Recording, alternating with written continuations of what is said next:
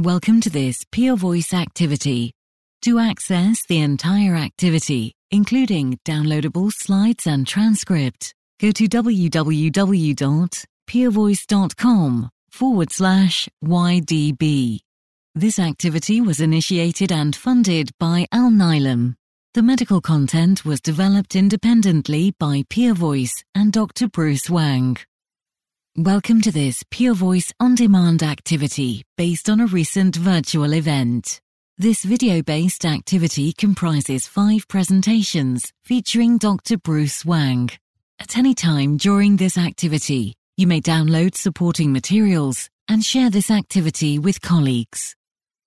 Hello, welcome to this independent medical educational virtual live event entitled Ask, Spot, Refer, Identifying Acute Hepatic Porphyria in the Emergency Room. My name is Bruce Wang from the Department of Medicine and the Division of Gastroenterology at the University of California, San Francisco. So, in the first short presentation, I will discuss when to suspect and how to confirm the diagnosis of acute hepatic porphyrias. Recurrent abdominal pain is a common reason for repeated visits to the emergency room, and a significant number of these visits do not result in a clear diagnosis. Many of these patients become frequent recurring users of the ED, and they reflect a substantial unmet need for timely and accurate diagnosis. A lack of awareness of some of the rarer causes of recurrent abdominal pain may impede the diagnosis and delay effective management. I will discuss one of these rarer and often unrecognized causes of severe recurrent abdominal pain, the group of diseases known as the acute hepatic porphyrias. The porphyrias are a group of 8 inherited disorders due to partial defects of heme bile synthesis. 4 of the porphyrias present with episodic neurovisceral attacks characterized by severe abdominal pain and are grouped together as the acute hepatic porphyrias. They are all characterized by the abnormal accumulation of the porphyrin precursors ALA and PBG, which are neurotoxic chemicals. Acute hepatic porphyrias are believed to be rare diseases. The prevalence of symptomatic disease based on older studies is estimated to be around 50 cases per million. And it is pan-ethnic. In Europe, it's thought to be around 5.9 cases per million patients. But more recent population-based genetic studies have shown that the prevalence of disease-causing mutations in the acute hepatic porphyrias are much more prevalent than previously thought. Thought to be around 1 in 1,500 people. And this suggests that the acute hepatic porphyrias may be a much more prevalent cause of severe abdominal pain. And the diagnosis is nearly always delayed. The average time between the onset of symptoms to diagnosis is 15 years worldwide. The acute hepatic porphyrias present with a wide range of symptoms. And this reflects damage at all levels of the nervous system. But the most common symptom is abdominal pain associated typically with nausea and vomiting.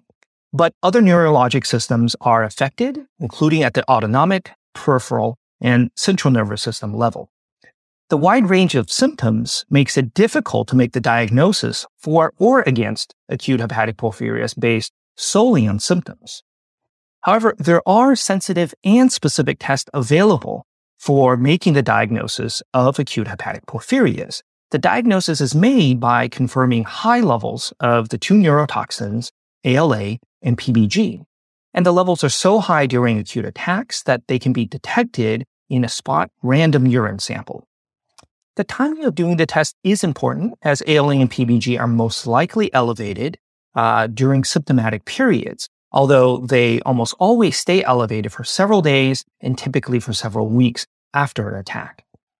I will highlight that although urine porphyrins, fractionated porphyrins, are helpful, they're mainly used for differentiating amongst the different acute hepatic porphyrias, and they are overall nonspecific and should not be used alone as a first-line screening test.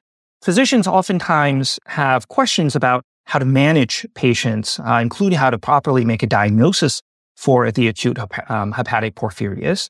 There are a number of specialized centers focused on the porphyrias around the world. In Europe, the European Porphyria Network is a group of porphyria clinics, and they are available to help guide the physicians on how to manage the patients or to refer the patients for management. In the United States, the Porphyrias Consortium is a similar network of clinical centers focused on the porphyrias. I also want to highlight that there are several patient groups focused on the porphyrias, which are very useful for both providers and patients and can help connect to local porphyria resources. I have listed some of the patient organizations below. Next, we will go through a specific case to highlight how a patient with acute hepatic porphyria may present to the emergency room. Welcome to the second presentation, where I will present a patient case and highlight the importance of early diagnosis in the acute hepatic porphyrias. So this is a case of a young woman of reproductive age who presents to the emergency room with severe unexplained abdominal pain after 3 days of progressive prodromal symptoms. Her pain is significantly out of proportion to the exam and laboratory findings, which are only notable for tachycardia, hypertension, and mild hyponatremia. Abdominal imaging studies were done, and they are unrevealing, and the patient is requiring high amounts of intravenous pain control and antiemetic medications. The pain eventually subsides after 5 days with extensive supportive care, and upon review of her history, showed that she had recently had a bacterial infection and was on day 7 of antibiotics. So here I'm showing the pathophysiology of the acute hepatic porphyrias and when attacks occur. And what you can see here is that the genetic mutation in the heme biosynthesis genes is required, but it's not sufficient to induce an acute porphyria attack. Concurrently, additional triggers that are oftentimes either environmental or physiological are also present. And these triggers, in this particular case, may have been the presence of an antibiotic medication which induces cytochrome P450 enzymes within the liver. It can also be changes in hormone levels in a menstruating woman. In either case, these additional triggers then increases the demand for heme production in the liver. As a result, there is increased ALA synthase 1 expression, which is the rate limiting and the first step in heme biosynthesis. Because of the downstream mutation, the increased ALA synthase 1 production unmasks the downstream genetic mutation as the new rate-limiting step. As a result, we get abnormal accumulation of the heme precursors ALA and PBG, which are made in the first 2 steps of heme production. In addition, the presence of the genetic mutation makes it so that the heme is deficient. It's not made in quite enough amounts. This further induces ALA synthase 1 expression, leading then to a vicious feed-forward loop, which results in further accumulation of ALA and PBG, causing the neurologic symptoms of an acute porphyria attack.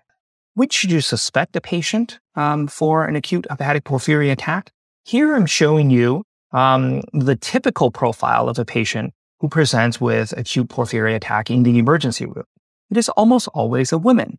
The ratio of women to men is 9-1 in symptomatic acute hepatic porphyria attacks. And it's typically a woman during her reproductive ages. Acute attacks are relatively rare before the start of menses, as well as rare after menopause. It's typically characterized by poorly localized abdominal pain, often associated with chronic constipation. And the symptoms present in a crescendo fashion, often lasting for more than 2 days. Here are, again, the symptoms of acute hepatic porphyrias, highlighting that the different levels of nervous system are all affected by high levels of ALA and PBG. Again, the most common presentation is of abdominal pain. And this again highlights how it is difficult to make a diagnosis of acute hepatic porphyria just based on symptoms alone. And to make the diagnosis, we really rely on validating the elevation of the porphyrin precursors, PBG and ALA. And the levels are so high that you can detect it just in a random urine sample. And again, don't check fractionated urine porphyrins, which actually do not include ALA and PBG, alone as a screening test, as they are nonspecific. Testing is most informative during acute attacks, and you can confirm the diagnosis with genetic testing. And next, we will discuss what happens to patients who then can present with recurrent attacks of acute porphyrias. So welcome to the third presentation, where I will continue the previous patient case, but now it's several years later, and I will highlight both the referral process and treatment options for patients with frequent recurrent acute porphyria attacks. So it's now 5 years later, and the same woman from the previous case is again presenting to the emergency room with a similar presentation of severe abdominal pain. And over the past several years, she has had progressively more recurrent episodes, and each one with a similar presentation to previous ones. She's also begun to develop symptoms of neuropathic pain, even in between these episodes. Again, exam, lab, and imaging studies are unrevealing in the emergency room, but this time urine testing was done for both ALA and PBG, and they were shown to be severely elevated to almost 100 milligrams per gram of creatinine. She was treated with intravenous fluids for hydration, IV opiates, and antiemetics for pain and nausea management. An IV heme was started and infused through a peripheral inserted central catheter line, and her symptoms resolved on day 3. So, when should you and how would you refer a patient for further workup of acute hepatic porphyrias once you have made or even just suspect the diagnosis in the emergency room? Well, traditionally, hematologists and hepatologists are the subspecialists who have experience with acute hepatic porphyrias. But because of the rarity of symptomatic acute porphyrias, I would recommend reaching out to a specialized porphyria center. For example, those in the European Porphyria Network in Europe or the Porphyrias Consortium in the United States. It is very helpful, and thus important to have biochemical testing done prior to the referral. And again, it's important to do the testing during an acute episode when the patient typically is presenting to the emergency room. Downstream confirmatory testing, including genetic testing, and to identify the specific acute hepatic porphyrias, can be done at a later time. Here I'm showing you again the diagram of the pathophysiology of acute hepatic porphyria attacks, now highlighting the main strategy for treatment of acute porphyria attacks. The definitive treatment for an acute attack is to target the increased ALA synthase 1 enzyme activity level that has been induced, which then causes an attack to occur. The standard treatment is to give heme, which stops the need, especially in hepatocytes, to make any more heme.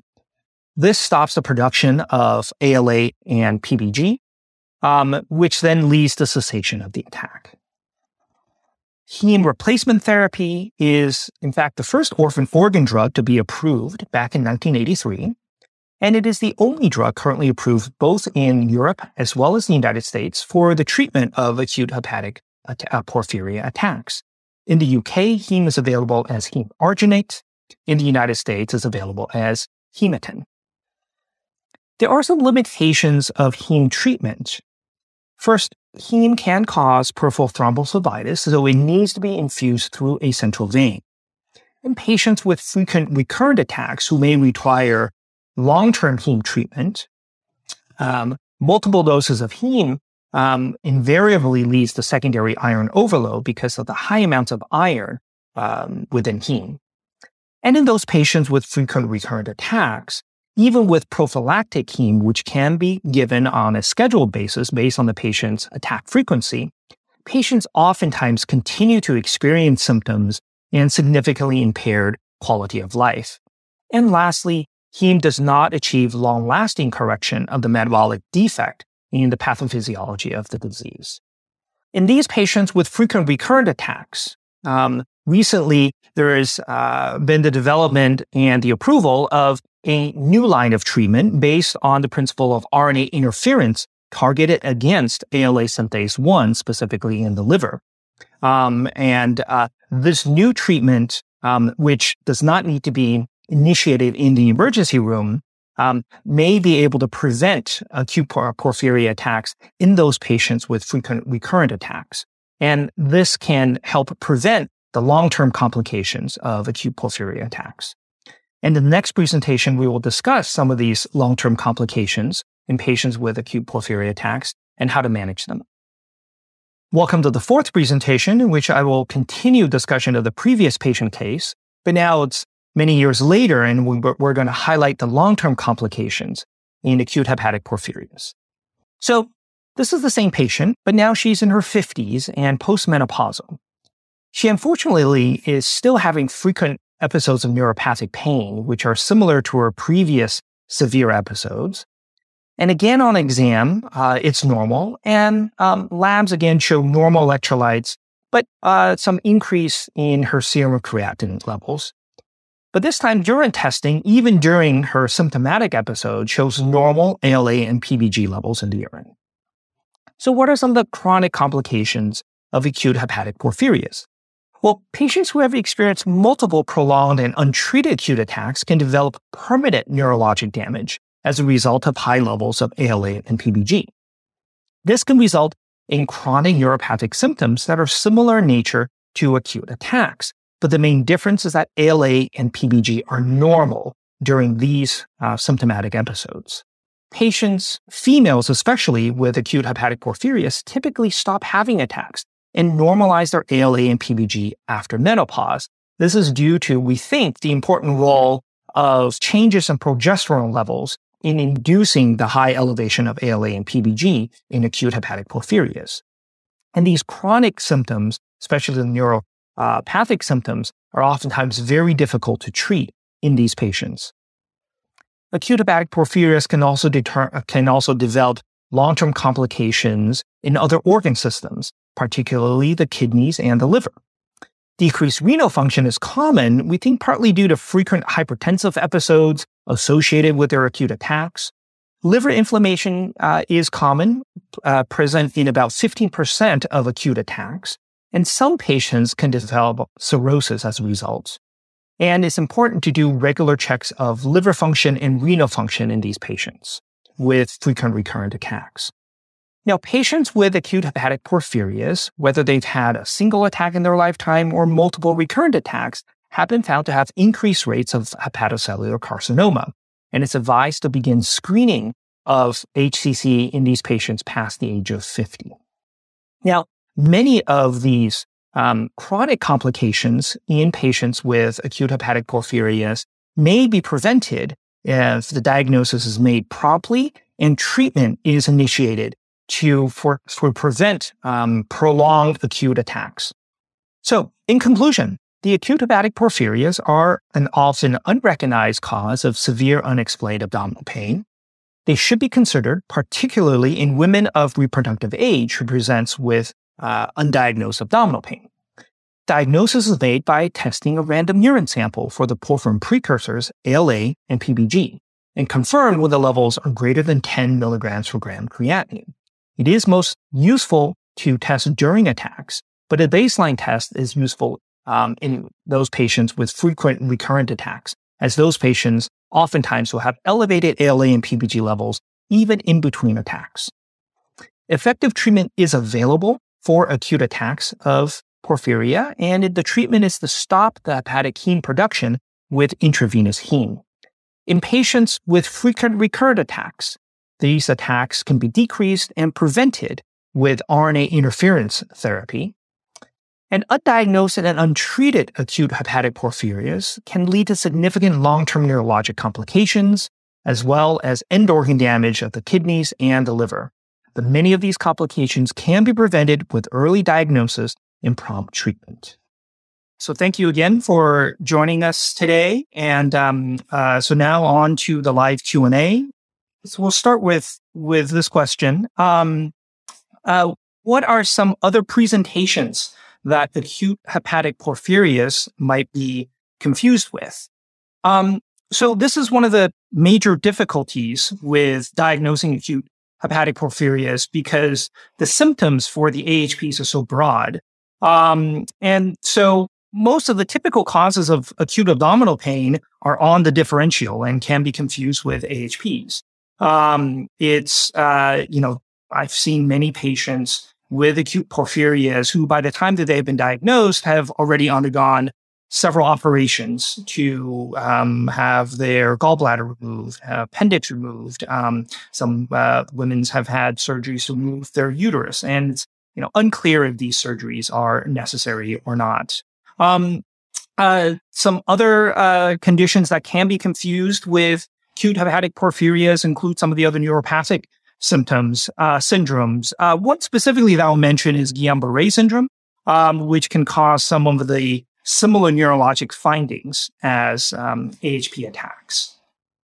So let's see. Another question is, what are some associated findings in addition to acute abdominal pain that may help us associate these symptoms to those of acute porphyria attacks? So, I mentioned that acute abdominal pain, severe acute abdominal pain is the most common finding, and typically lasts for many hours, several days, typically. Many patients will, complain of nausea and vomiting.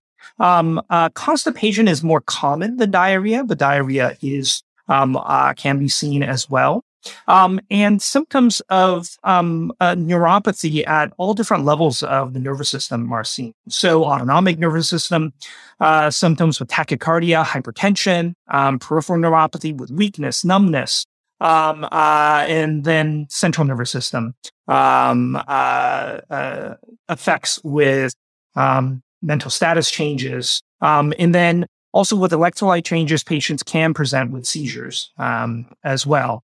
And what's important to know is that there really are no specific symptoms that can help us distinguish acute porphyria attacks from other causes of especially acute abdominal pain. So really depend on biochemical testing to make this diagnosis, which really then depends a lot on the physicians having a high index of suspicion to think about it and then to be able to order the right tests. And again, we have both sensitive and specific tests available with urine, ALA, and PBG testing, which are sensitive and specific for diagnosing the AHPs. Another question that is asked is, why are acute attacks more frequent in women than men in acute hepatic porphyrias? So, women outnumber men 9-to-1 ratio in presentation of symptomatic AHP episodes. And in women, the attacks are quite rare before the onset of menses, and they typically go away after menopause. And we think that this is due to the changing levels of hormones, and in particular, progesterone, which induces heme production in the liver. We think that's why women are much more prone to acute porphyria attacks than men are. But although do definitely still see men with acute attacks as well. All right, here we have some couple of questions about treatment. How do you treat acute porphyria attacks in the emergency room setting? Okay, well, the mainstays of the treatment are first to provide symptomatic support. These patients are in severe discomfort in the middle of an acute attack, and especially if one that's severe enough for them to come to the emergency room. They're going to have severe abdominal pain. They will have had very likely nausea and vomiting for several days, and oftentimes are dehydrated. So first is give them hydration, intravenous fluid hydration, oftentimes given with some dextrose. Because physiologically, acute attacks are oftentimes associated with prolonged starvation states.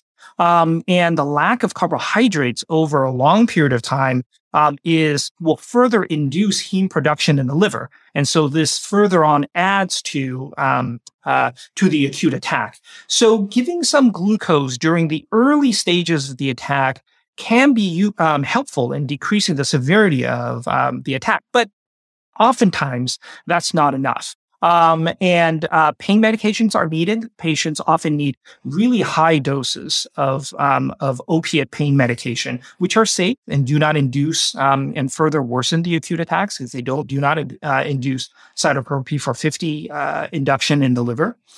So patients oftentimes will need high doses of intravenous opiates, intravenous antiemetic medications, and IV fluids. But the mainstay of treatment in the emergency room setting is to identify the symptoms as due to an acute porphyria attack, and to give the definitive treatment of just to give heme therapy. And this should be started as soon as possible when a patient presents with a severe attack. So another question related to treatment is how long after the initiation of heme treatment should we expect to see symptomatic relief and cessation of the attack? So very good question. Heme works very quickly. Within hours of initiating heme treatment, the liver will stop trying to make any more heme. So the body stops accumulating any additional ALA and PBG very rapidly. But it takes the body typically 2 to 3 days to get rid of all the excess ALA and PBG that has accumulated during the course of this attack. So heme therapy is usually given as a daily infusion over 4 to 5 days, and we typically do not expect symptom relief from heme until after day 2 to day 3 of treatment. But once we start seeing symptom relief from heme, it will occur very quickly. So a typical course is a patient will come in the middle of an acute attack, make the diagnosis that this is an acute attack. You start symptomatic management, IV fluids, maybe some dextrose, start with pain control, IV opiates, antiemetics, and we'll keep those on board for the first 2 to 3 days of the attack while we start heme. But usually by day 3 of heme, the patients will have a very rapid reversal and recovery from all of their symptoms. And then very quickly, within a few hours, you can stop all of the opiate medication and antiemetic use. And usually by day 3 to day 4, the patients will have most of their acute symptoms will have recovered, and they will be able to eat and drink and move around. And usually by day 5, after the last dose of treatment, they are symptomatically much better. They'll still have some weakness and will be recovering, but at that point, typically they can be discharged home. So another question is, what are some of the latest advances in AHP therapy? So we've talked a little bit about acute management of AHPs, but I would say, overall outcomes have improved dramatically for AHP patients over the last 40 years. There's several reasons for this. Number one is our critical care has gone much better. So if patients need to, with a severe attack where even the diaphragm is being affected and patients have trouble breathing, that's how patients typically in the past used to die from acute porphyria attacks. And now, with intensive care unit management, we're able to keep them alive. A second thing is actually a reduction of medications that are, really high inducers of cytochrome P450s. And so we are inducing acute attacks less. And then the third is the availability of heme. And then the last thing in terms of new advances is now we have newer treatments, the siRNA-based treatments that really their main advance is now being able to prevent recurrent acute attacks from occurring. So with that, we will end our Q&A session. Again, thank you for joining us. This has been an activity published by PeerVoice.